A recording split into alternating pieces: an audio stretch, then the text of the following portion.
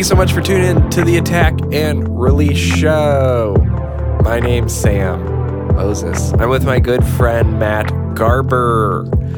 And today we want to talk about an interesting topic.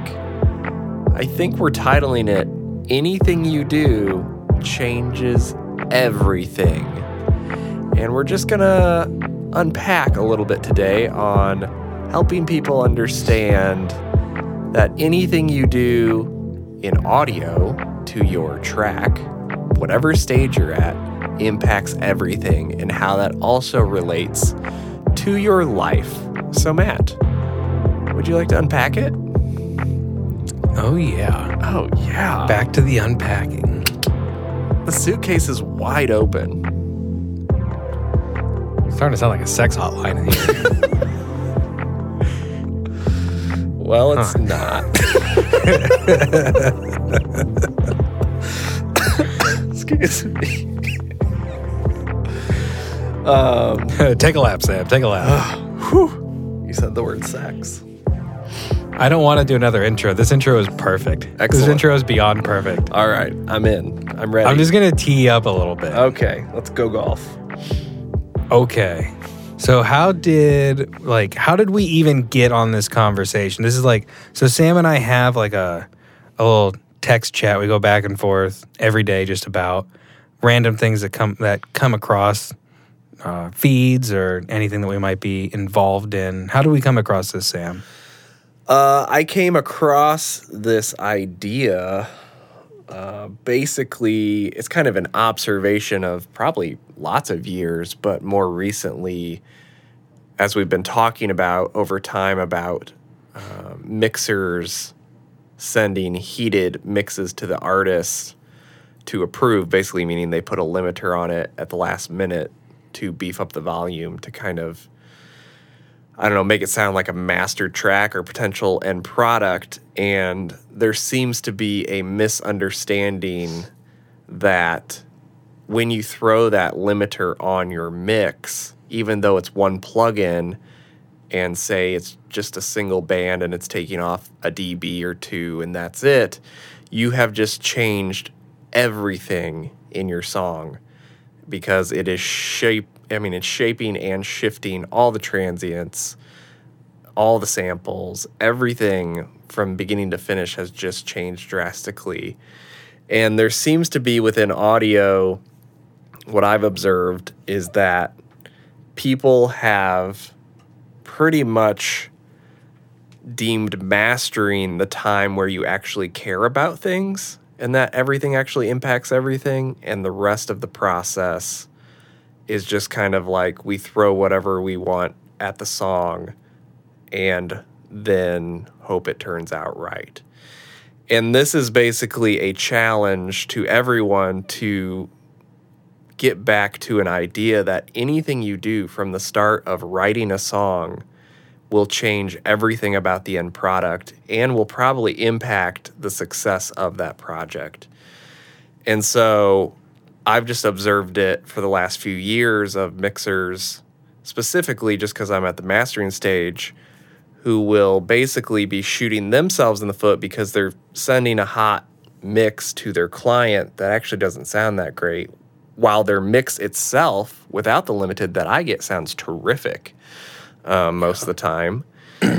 And then I have to try and recreate basically what the artist has signed off on overall because they're expecting that, which then puts me in a corner, and then try and make it better as well, which is usually what I do and what I get paid for. But it's kind of just a misunderstanding of anything you put on your chain and anything you do in your life, too, in general, impacts everything. And I think we've started to miss, because we have such access to everything in life with subscription plans and unlimited plugins and constant updates of plugins and new plugins, and we have forgotten that everything you toss on anything, and even in your life, like access to food and alcohol and anything you want, you can get with Amazon instantly. It impacts everything else, and I just see it, and this isn't like a negative chat or saying like, let's go back to some old times where like things were slow and you had to wait forever to get, I don't know, groceries delivered to you, or you had to go to the store. This is more so I would love to see people, and it's a challenge to myself too, even when I pick out, a signal chain, that anything I am doing is going to change everything and it has a ripple effect. So that is kind of where it came from, is just an observation of basically, I feel like we're putting out for a lot of people a lesser product strictly because throughout the creation stage of the song, people have compromised and tried to get a sneak peek of the end product instead of embracing the whole process and trusting each person to do what they're supposed to do, which I know, like a lot of mixers I've talked to, they're stuck with that. Well, the artists, they just don't think the mix is good unless it's loud, like everything they're comparing it to. And that's always goes back to like, it's your job to educate, as a mixer, that proper mastering will take care of that. And we've talked about it before of basically like, if you can get your artists to allow the mastering person to do their job, then hopefully some trust is instilled in that relationship and team that, okay, the mix can just be the mix, and then the master will take care of, the final volume and making sure it's competitive for the market you're trying to win. So that's kind of where it came from. And that is my monologue 1. Matt, what do you think about it? That was a pretty quick monologue. There's not a whole lot to say about it. I mean, there's some, and that's the episode. Some key points. We're wrapped. And that's all. Cueing music.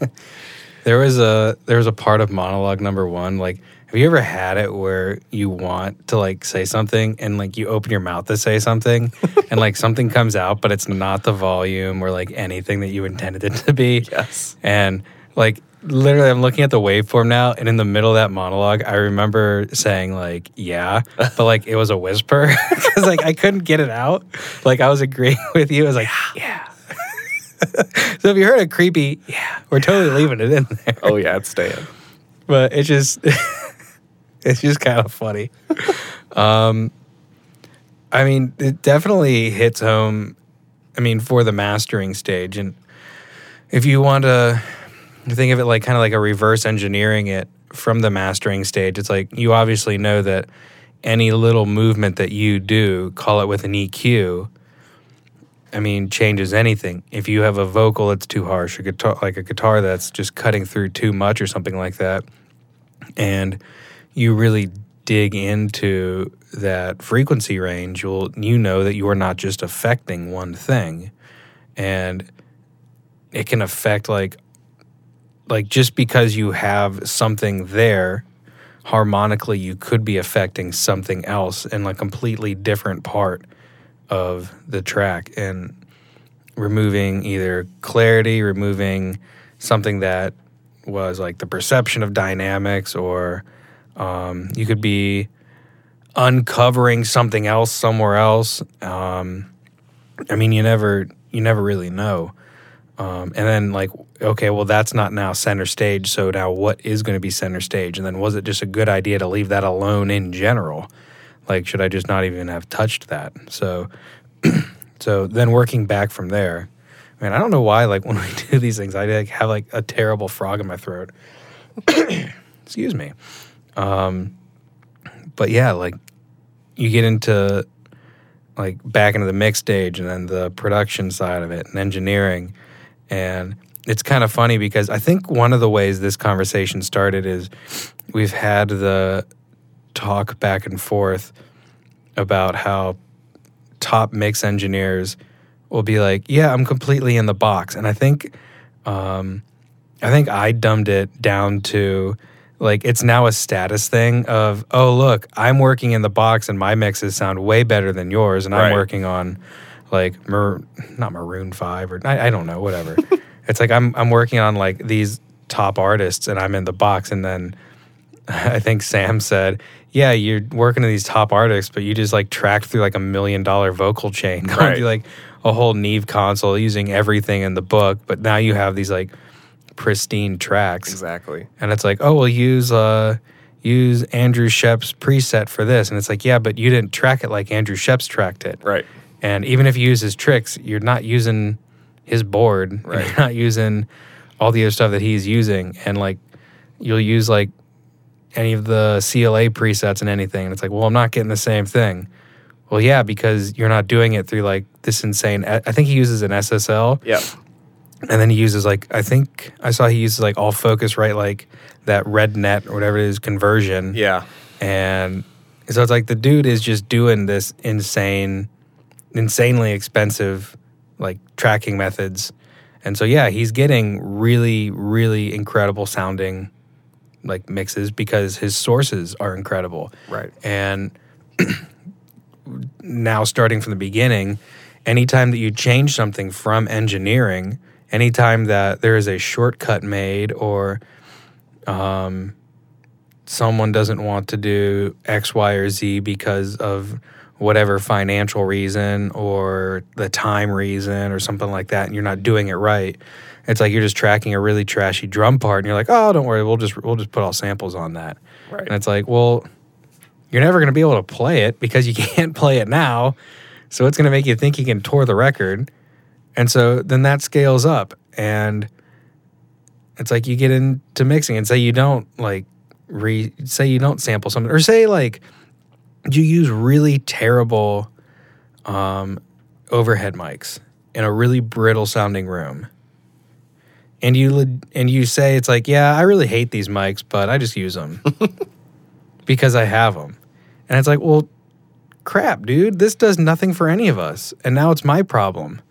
When you could have just gotten better microphones, literally, like if you wanted to stay cheap for freaking $300. Right. So for like 2 microphones, it's like, why are you even bothering doing this now? Like, why even put in the overheads? So it just, any corner that you cut, it comes back full circle, and then it becomes our problem to where like everyone like is expecting us to turn there's a saying, turning chicken shit into chicken salad. And it's like, I'm not saying that that's what we do, but I mean, I will say that like I think Streaky has the saying that, and well, I agree with some stuff. There's other things I don't. Just like he is like way too definitive in like what he says. But one of the things I do agree with him is mastering should be more of a haircut and not heart surgery. But I mean, I feel like all of us to a degree feel like in maybe even in the earlier days and maybe even today that we are more heart surgeons than barbers. Right. But I mean, even as of a couple weeks ago, I mean, I like completely reconstructed like a whole album, and it's like I'm just like just tuning stuff in on the Massive Passive. It's like, holy crap, this is incredible sounding now. So, but I would prefer, and I'm pretty sure all mastering engineers would prefer to not have to do that. Right. But yeah, so ideally do it right in the beginning, and then it's nobody's problem. You just did it right. Is it bizarre that like the people who used to do all of this used to wear lab coats and suits to work? Oh yeah. I'm on this page on Facebook, which has been, it's not just audio, it's just like anything that just like heavy old tech. Mm-hmm. It's a page called At the Controls, and they show like the 1960s way that like the old like subway systems in Japan were controlled, and like the whole boards they used for that. And they would show like old TV stations, and they'd show old recording studios, and you'd see the guys like in suits, like in a tie, in a lab coat, adjusting a microphone. And this dude had a freaking physics degree. Like he knew how to take that microphone apart, and he's like, oh yeah, this ribbon's a little weird, I'm gonna go and replace this. Yeah. And he knew like the exact like procedures to do that, as opposed to just like someone today like spitballing and being like, oh, hope this works. Right. So, and then you get it all fixed, you put it back on there, and you realize you left the phantom power on, and snaps the ribbon right away. I don't know. So it's like, there's there is another episode underlying this episode that I've had a desire to do for. I think Sam and I have been talking about it for about 6 months, and we want to interview somebody, and we want to talk about something that they mentioned in a podcast they did, and it is completely around how we've traded quality to a degree for access to being able to do this, and if there is any redemption in being able to do this. So we're gonna hope to do that episode one of these days. Yes. But yeah, I said a lot there, Sam. It's great. It's not really a monologue as opposed to just like monologue number complete one. word vomit. It's not even a monologue. Completely unconstructed. Just whatever.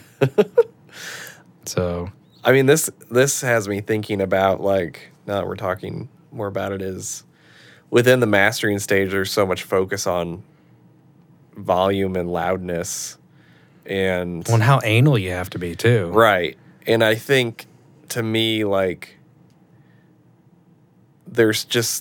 we've just missed so much about the real issue at hand is that the sourcing was terrible, or the mix was terrible. And we can only get things so loud. There's a lot of talk about normalization and headroom and how that is the issue of why your song doesn't sound good or loud. And we've talked about it in previous episodes, but it really comes back to this idea that anything you do changes everything, in that, people are concerned about how loud their song is going to play back on digital platforms. But in reality, that's not the thing. That's like the final output of your song is probably not going to impact how loud it comes back out, because normalization's set so low that it's pretty much changing every song no matter what level you're at. And you can be super low and it'll get turned up, and you can be super loud and it get turned down to the platform's desired playback. And that's normalization's purpose. But there just seems to be this naiveness or almost laziness within the industry that, if it doesn't play back loud, that's what I've noticed the last 3 to 4 years is, like, if someone comes back to me after they've signed up the song gets released, and they go, hey, this sounds quieter than this song, did you do something wrong? Basically, they blame the mastering guy almost always. It's always the mastering fault that it's not loud enough. And a lot of it has to do with, the sourcing wasn't great, and the mix determines how loud anything can go to me. Like a great mix, a lot of the mixers I work with are terrific, and their mixes are nice and, I'll say, modern, compressed, balanced is probably the biggest thing. They're just balanced well and translate well already. And you can pretty much take those types of mixes as far as you want to go and have no distortion, really no lack of, like, to me, the impact that dynamic range brings. They figured out a way to make it perceived as still dynamic and punchy. And it's pretty insane what I can take some people's mixes to, and then other people, they'll be 3 to 4 dB quieter just because the mix falls apart if you do anything more. And I think that's something of, when people are mixing, I think they just assume that whatever the mix ends up being, the mastering guy should be able to polish it and fix it and make it as loud as, whatever song is number one currently.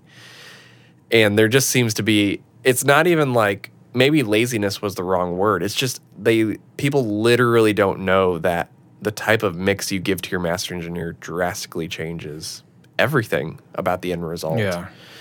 And when you put on, a limiter as a mixer, or you do anything to the mix last minute and give it to the artist, you have changed everything mentally for that artist of what they're expecting from the master, and what they're judging your mix based on that heater you just sent them, not on your actual mix skills. And this is something I've tried to help mixers understand, is like, the mix you send me to master is such a good representation of a mix. Like, it's balanced and it's great. And then you take 2 dB off and think nothing's happening. But in a critical listening environment like I have, the songs sound totally different, like A-B'd, even volume matched.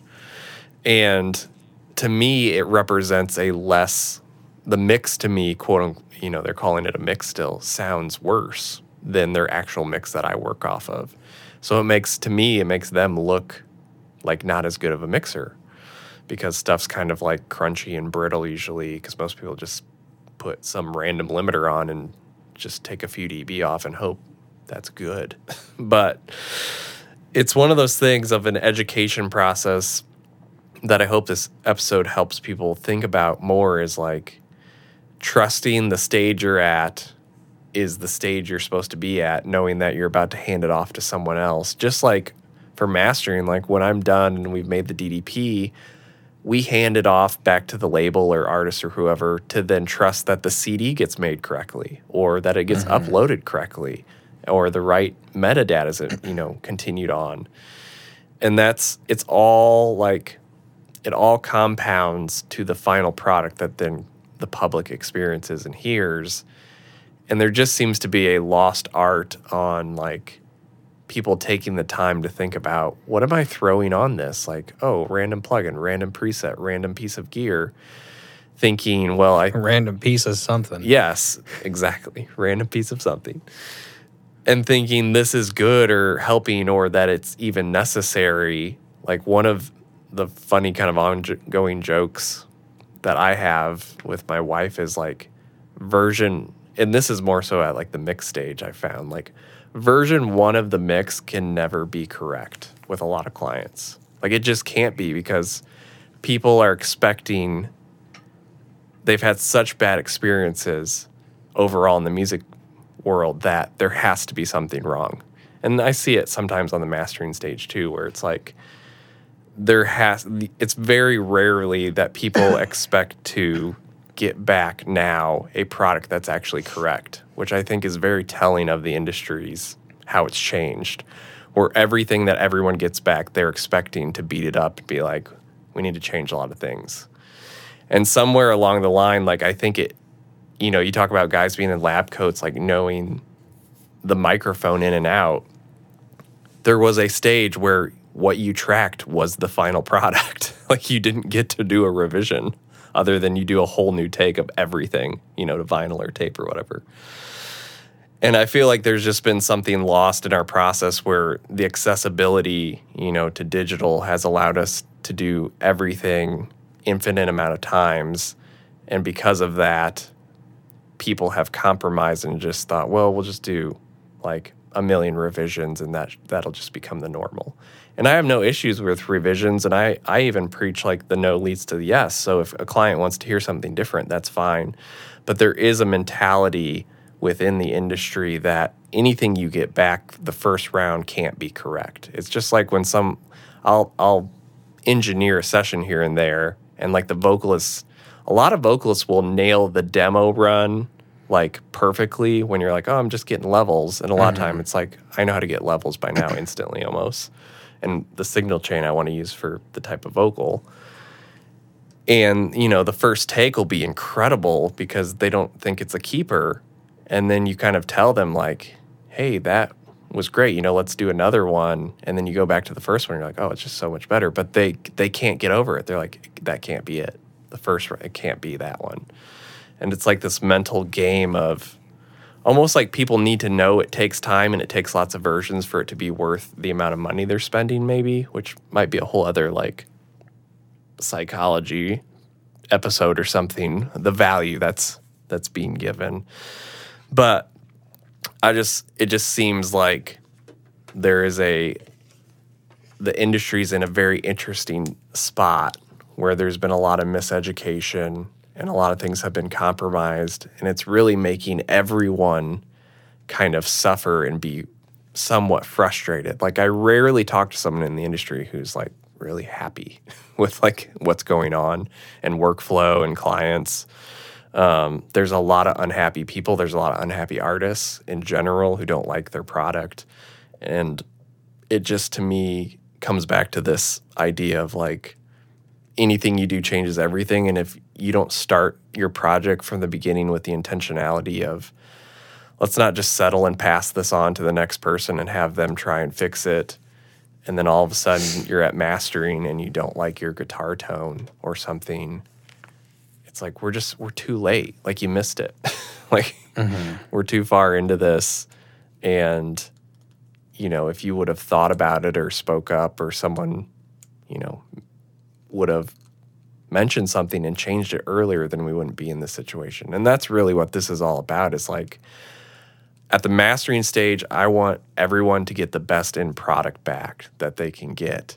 And there are so many times where I hear things where it's like, oh my gosh, I can tell you recorded this like on the microphone was facing backwards or something. Like, it's just, there are things I hear that I'm like, I can't believe this is the final thing, you know, or that was allowed or that passed.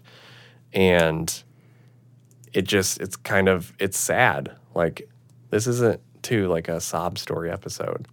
It's just a challenge. Like, I want to encourage everybody to, whatever you're doing this week, like, if you feel like you have no time to like spend to really work on your song or the production or the engineering or the mixing, like, know that you have time, and doing it right and taking the extra time to figure out, is this the best possible thing I can do to serve the client currently, is always worth it long term. Like, you'll never regret going to bed and being like, oh yeah, I really spent some time on that vocal and now it's sitting great, as opposed to like, yeah, I just threw on a CLA preset and I guess that's what he does, so that must be good. Like, it's just missed the whole point of the process and the joy and the work and figuring things out and fighting for the best possible thing you can give to your client, because they're paying you money and they're paying you for your expertise and your time.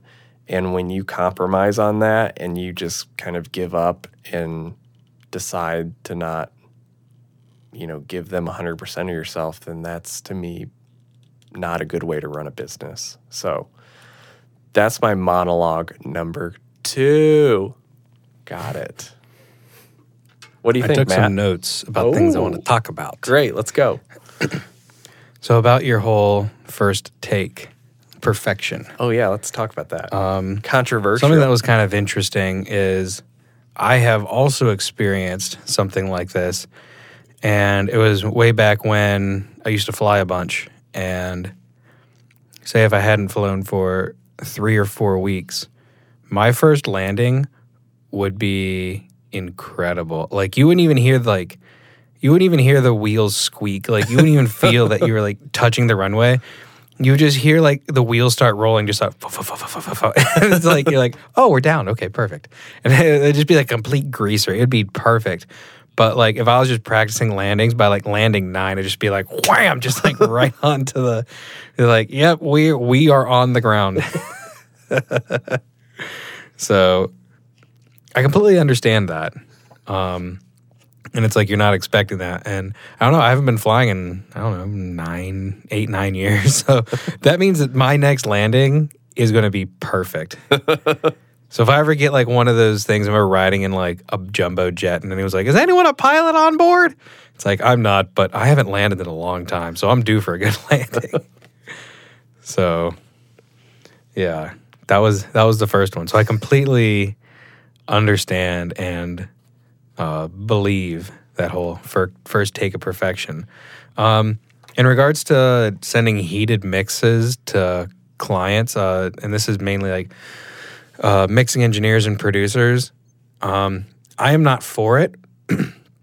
I don't really think that it does a good service, mainly because sometimes a song just should not be as loud as a client's hearing it. This comes from a place of, say you're making a 5-song album, and song 4 and 3 are screaming loud, but that's not really how the album like is wanting to be put together. And that sounds weird for me saying, but it's like I feel like everyone mastering wise at least will get that. If like that's not how everything's wanting to be like set at level wise. But that's interesting. I never really thought about that for some reason. But the thing is that as a mastering engineer, now you're pressured to hit that level, if not exceed it. Yes. And if I turn in something that is quieter than that, I'm not really being set up for success, even though I'm doing more of a service to that album by submitting a quieter master. So I've wrestled with this a lot, and I'm not saying to stop doing it, but if anyone's listening to this who is not like a mastering engineer or mix engineer, so like producer, someone who receives mixes back, client, etc., know that if something's quiet, that it doesn't mean that something's wrong.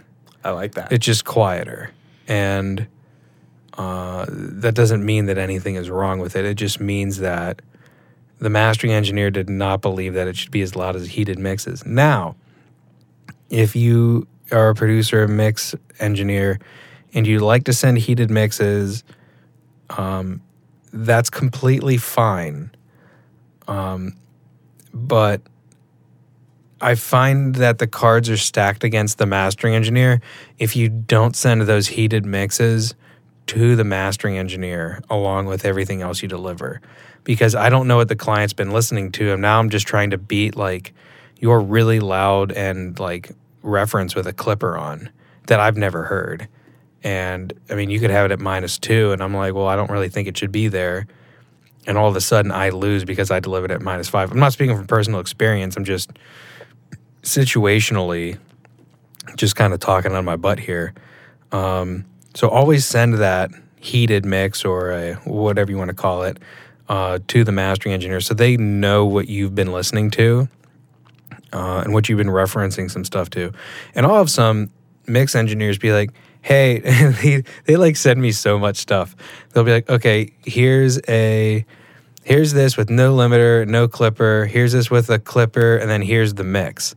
And so it's like I'll have one of those for each one, and then I'll have an instrumental for that one, and then an instrumental with a clipper, and then an instrumental with a limiter and a clipper, and just be like, oh man. And it's like if this guy listens to this, he'll know exactly who he is, and I think his mixes are incredible. And he's like, yeah, man, you can use one with the limiter or the clipper or whatever. He's like, I'll just give them all to you. And it's cool. But I always end up using just his mixes because I just always think that the original mix just sounds fantastic. Yeah. And chances are there's no reason why that limiter and clipper need to be on there unless you're just trying to get additional volume. And so like I've told him, I was like, you have like fantastic mixes. There's no reason to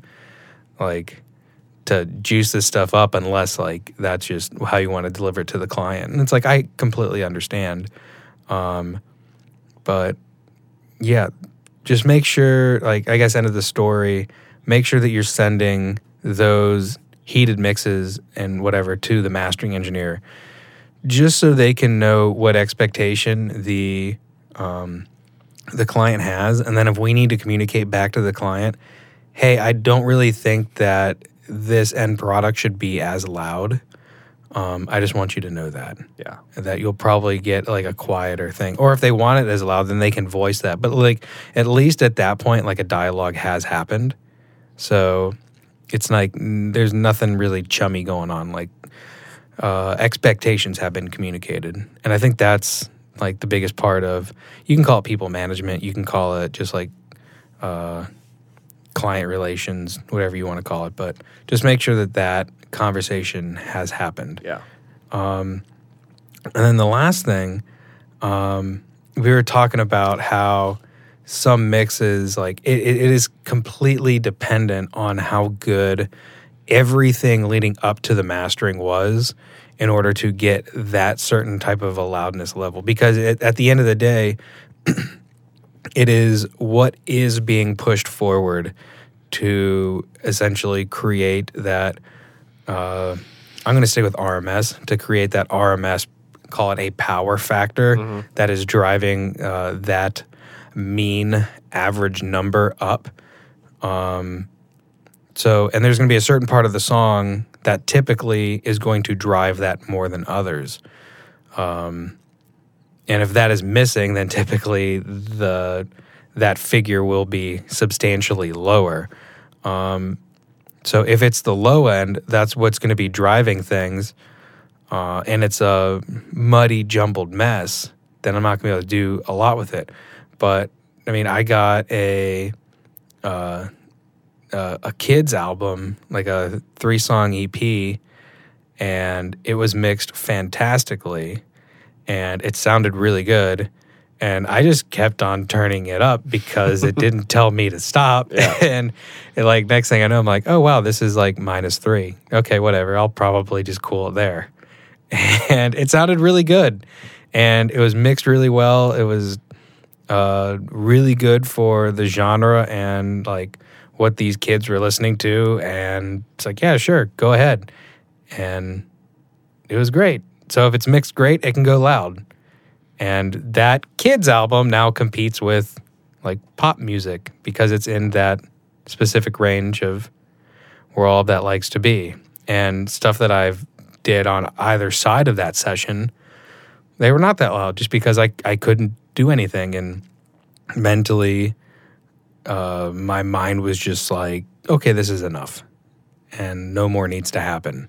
Yeah. So that's kind of how mastering works for me.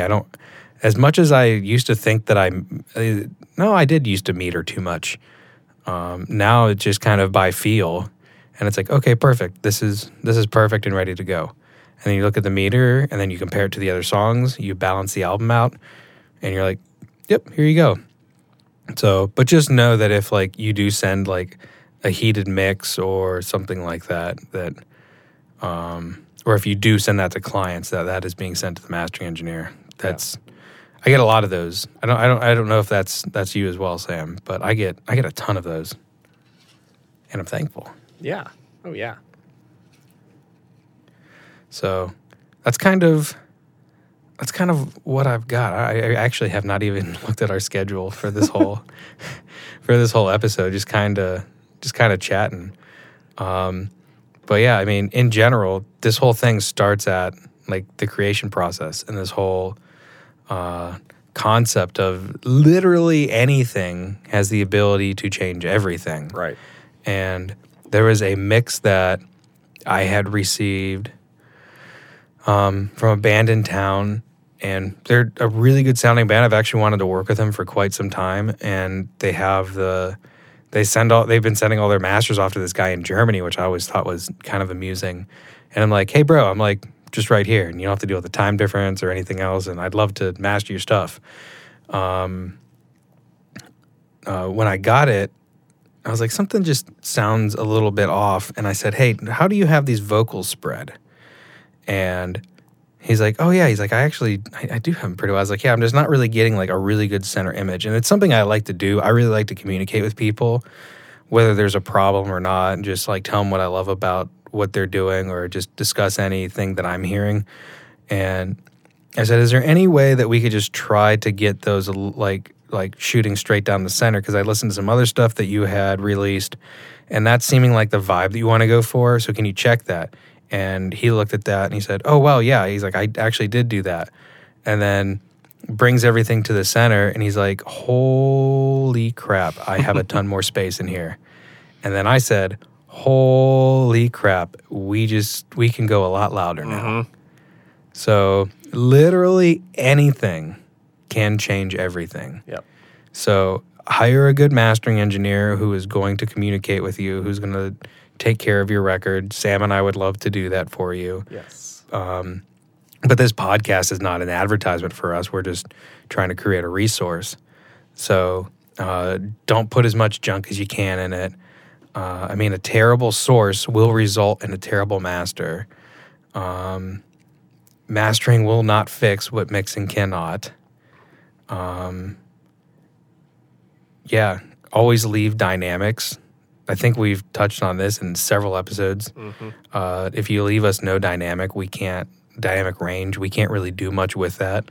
I've had people send me stuff that's just like clipping a converter as they're going from analog to like Pro Tools or Logic or something. And it's like, I can't really do much with this. And then you see something, you see on the mix and it says mix revision 6 or 7. It's like, I don't think this can be mixed anymore. It's like, because if they change one thing, then, I mean, the client's going to come back and be like, we don't want this. Yep. So make sure you're leaving tons of dynamics. And I mean, the only thing you can do at that point is just like slam a limiter more into it to create more like emphasis in certain parts. But it's like, if you're left with nothing, there's not a lot you can do. Right. Yeah. And my challenge to you, and like I said, I want to dive into this in future episodes with a guest who may or may not want to do this episode. I don't know. But currently we are trading the access to music and to the creation of music. We are trading that access for quality. And quality is suffering because of that access. So my challenge to you is figure out ways that you can increase your quality while still being able to do what you do. A simple thing that I do around my room is if I'm ever looking for something to upgrade, I'm always saying to myself, what is the weakest part in my chain? And eventually that will get to, oh, well, I could treat this better, or I could upgrade my cabling, or I could do X, Y, Z. Like my studio is right next to a manufacturing plant, and I have a bunch of power swings, and I can see that on a meter. And I ran a new power line, and I don't have that now. Yeah. So it's like bad power is like, dirty power is like dirty blood. It's going to kill you. So find ways to increase your quality and always be doing that, because it's like, and I also find that too, and I think I'll wrap my part by saying this. I feel like a lot of the access for quality is because people are being really freaking tightwads with their money. Yeah. And they're not knowing how to manage their money, and they're like afraid to invest in themselves and invest in their business, but then their quality just remains the same, and it just sounds like trash, and they just keep working with like the same junk. Yeah. And I'm not telling you to go out and go buy like that API box board for $15,000. Which, however, I did see one on Vintage King for like $8,500. So if you did want to do that, it's like half off. It's like a used one. I'm always looking at gear. I love gear. Mm-hmm. But find ways to constantly be upgrading what you're doing. And as you do that, you then demand like a higher clientele because you're offering more value. And I mean, if you're not offering a higher value, then that's just Darwinism, and that's just going to take an effect on you, and you're not going to be able to hold on to it. So naturally, by doing something longer, you'll be able to offer more value. Mm-hmm. So, I mean, if you do something for long enough, you will get better at it incrementally or in large jumps. So invest in yourself and quit being cheap. Stop putting like eggshell stuff on the walls, and like actually do like solid treatment and do research, and freaking DM me or Sam. It's like, I'm giving out free advice all the time because I just want you to have a really good sounding product. Right. So, and I want you to have happy clients. So people DM me all the time. I love it. I like talking about that stuff. So I'm to a point to where I hate gear sluts because everyone's just bitchy. Right. I think I posted something on Instagram the other day where it's like, does anyone go on gear sluts and it was the meme of the guy from Lethal Weapon, like, I'm too old for this shit. And that's how I feel now. It's like, I just want to like talk one-on-one. Right. And let's just do this right and just invest in yourself and start that shift from access to quality. Because I do think it's like a little bit of a revolving door. That like, just because you're trading that access for quality doesn't mean that you can't make the shift to quality. Even though our first episode was about torrented software, and I'm pro, like Sam and I were talking about this earlier, even though I'm pro downloading cracks, because have that access. And you're not necessarily sacrificing quality for access. Well, to a degree you might be, because it's a version that's non-updatable and it might crash and it's a piece of trash. Once you start making money from that, then purchase the thing and then like get on the right side of things. So find things that you can do that will give you quality. So I don't know, I probably shouldn't endorse downloading cracks, but whatever. Sue me. Oh well. I think I'm done here, Sam. I think I'm done too. That was excellent. Yeah. I'm a fan. I'm a fan of what I said. Anywho, Sam, you got anything else for the people of the podcast land? Just a very quick thank you to everybody who listens. And if you like our show, it's pretty helpful to go onto iTunes and rate us and give us stars, I think. I don't even know. I think you give us stars. The comment is like, this episode should be explicit, and it's not listed as explicit. Yes.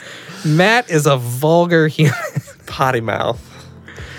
If you dig it and you want to take 37 seconds and go to iTunes after you listen to this and give us a rating, that helps us exist in the podcast world quite a bit, more than I realized. So, that's a quick little housekeeping thing. Outside of that, thanks for tuning in. I'm ready to cue some music. I probably already cued it, realistically. Yeah. Future Sam has already cued the music. He has. Do you actually make these, or do you have them in reserve? Beats? Yeah, what goes on these episodes? Are you making them each week, or they're just in reserve? You're I've had they're in hundreds of these. They're usually in reserve. I'm always making beats, so I mean, I probably make 3 beats a week, so I have something. I'm always curious, what the next one's gonna be. I mean, sometimes I'll make them custom if we need something super custom, because you say let's have this type of outro, and then I'll make one custom. But most of the time, they're tracks I've made within the last few months. So pretty good. Yeah, I've been a fan of them. Thank you. When you send me the podcast to review, I don't listen to a thing we say. I literally go to the intro and the outro. I'm like, oh hell yeah, Sam killed this one again. Thank you. Thank you for the kind words. Oh, I love it. And then when I'm cutting the grass, I'm like, okay, I'll put this thing on. I'll listen to it. So I'll listen to my nonsense. Excellent. Anywho. Well, let's wrap. Anyway, y'all, thank you so much for listening. I think a week or so ago we hit over 70,000 downloads, which is insane. Mm-hmm. So I know some podcasts get 10,000 an episode, but I mean, I'm just happy to get 4 people listen on an episode. Oh yeah, it's nuts. So and everyone comments back to us and sends good and bad stuff. And I haven't gotten any bad stuff. Just a lot of people saying, yeah, we like your podcast, and guess what? We're not quitting anytime soon. So nope. Yeah. So anyway, thank you again for listening, and morning, afternoon, evening, whatever you're having, have a darn good one. Sam? Yes? Cue that music. Cueing! Music. You're going to sample that music. You want me to sample it? No, I really don't. I don't really care that much. Okay. If this episode has shown you one thing. Yeah. Okay, goodbye. I'm leaving. See ya.